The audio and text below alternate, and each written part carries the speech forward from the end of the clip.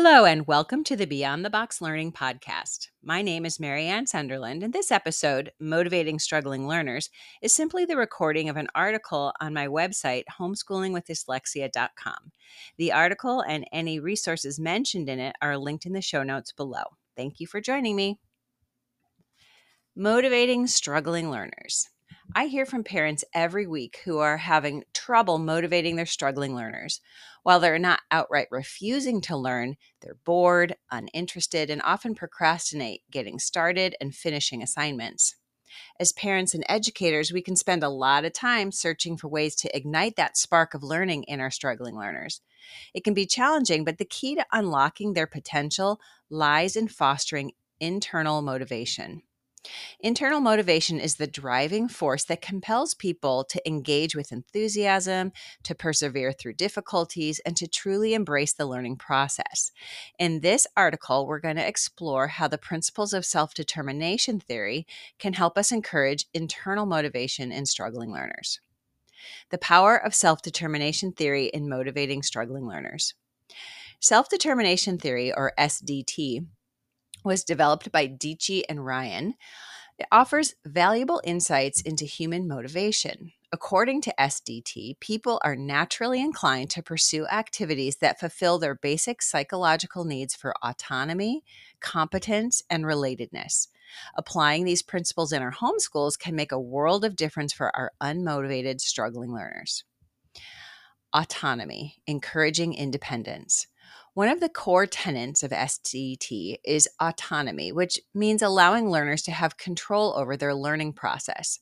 For struggling homeschoolers, this might involve giving them choices with boundaries. For example, let them select the book for their next reading assignment. Choose what subject to study for history. Choose what subject to work on first each day, or choose the math problems they want to solve first. By granting autonomy when you can, you empower them to take ownership of their education. A few key components of autonomy include choice. Autonomy involves the ability to act in accordance with one's own preferences and desires. It emphasizes the importance of individuals making choices that are personally meaningful and driven by their own inner values. Responsibility. It's not just about making choices, but also endorsing those choices as one's own. Autonomy implies that individuals take ownership of their decisions and actions, feeling a sense of responsibility for them. Internal regulation. Autonomy is associated with intrinsic motivation, where individuals engage in activities because they find them inherently satisfying or enjoyable, rather than solely for external rewards or pressures. When we cultivate a sense of autonomy for our kids, they are more likely to be self-motivated, engaged, and satisfied in their pursuits, leading to better overall psychological and emotional health. Another part of SDT, or self-determination theory, is competence, or providing an appropriate level of challenge. Competence refers to the need to feel effective and capable in one's actions and behaviors. It involves the desire to master new skills, tackle challenges, and experience a sense of accomplishment. According to SDT, humans have an innate motivation to seek competence. This means that people are naturally inclined to engage in activities that allow them to demonstrate their abilities and skills. To satisfy the competence need, our kids need opportunities to engage in tasks and activities that are neither too easy nor too difficult, which can be tricky for struggling learners. Tasks that are too easy can lead to boredom, while tasks that are too challenging can result in feelings of incompetence and frustration. Competence is closely tied to receiving feedback and recognizing progress. So, positive feedback and a sense of improvement in skills help fulfill the need for competence. This aligns well with the theory of growth mindset set out by Carol Dweck. You can learn more about fostering a growth mindset in the link here. When our kids feel competent, they're more likely to be intrinsically motivated, meaning they engage in activities for the inherent satisfaction they provide rather than external rewards or pressures. And the third element of self-determination theory is relatedness, or building a supportive community. Humans are inherently social creatures, and fostering a sense of relatedness can be a game changer for struggling learners. Relatedness is about feeling understood, valued, and supported by others, which in turn contributes to a person's overall psychological well being. Relatedness refers to the need for social connection, belonging, and interpersonal relationships.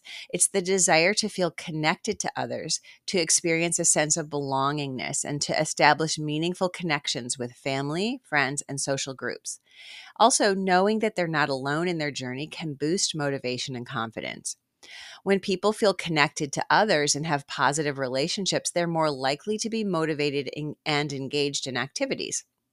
So, social support, positive interactions, and a sense of community can enhance intrinsic motivation, which is that motivation that comes from within rather than from external rewards or pressures. So, here are a few ways to incorporate relatedness into daily homeschool learning. The first way is through peer interaction, arranging for opportunities for your child to interact with peers, either in person or virtually. This can include virtual study groups, online forums, or social activities where they can connect with other homeschoolers. Interacting with peers can provide a sense of belonging and social connection, especially in the teen years. Family involvement. Involve family members in the learning process. Encourage siblings or parents to participate in discussions, group projects, or collaborative activities. This fosters a sense of relatedness within the family unit. Community engagement. Explore local community resources and activities that align with your child's interests and learning goals. Joining clubs, teams, or community classes can help your child build relationships outside the home and feel a sense of belonging within the community. Online learning communities.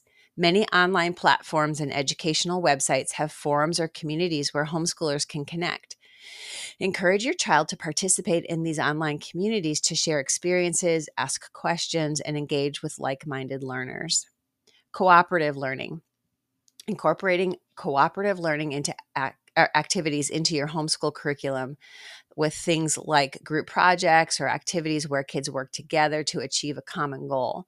This can promote teamwork and a sense of relatedness among the participants. Also, we want to be celebrating their achievements, recognizing and celebrating your child's achievements, no matter how small.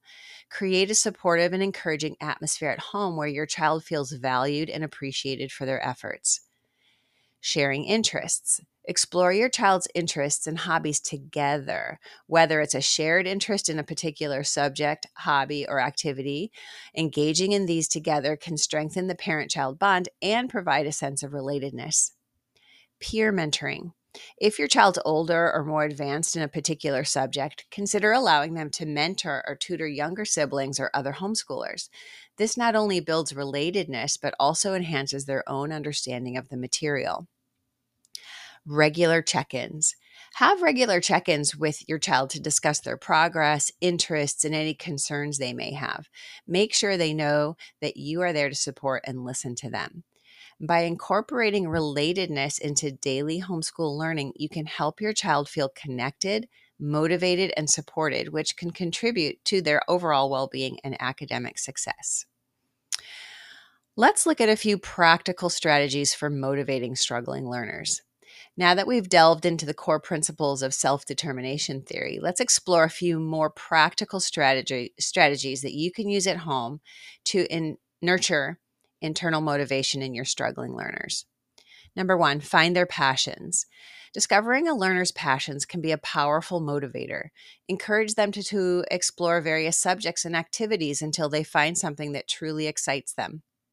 Once they've identified their passion, weave it into their learning experience. For example, if a child loves animals, use animal-themed books for reading practice or integrate zoology concepts into their science curriculum. Number two, set realistic goals. Help struggling learners to set achievable goals. Goals should be specific, measurable, and tailored to their abilities.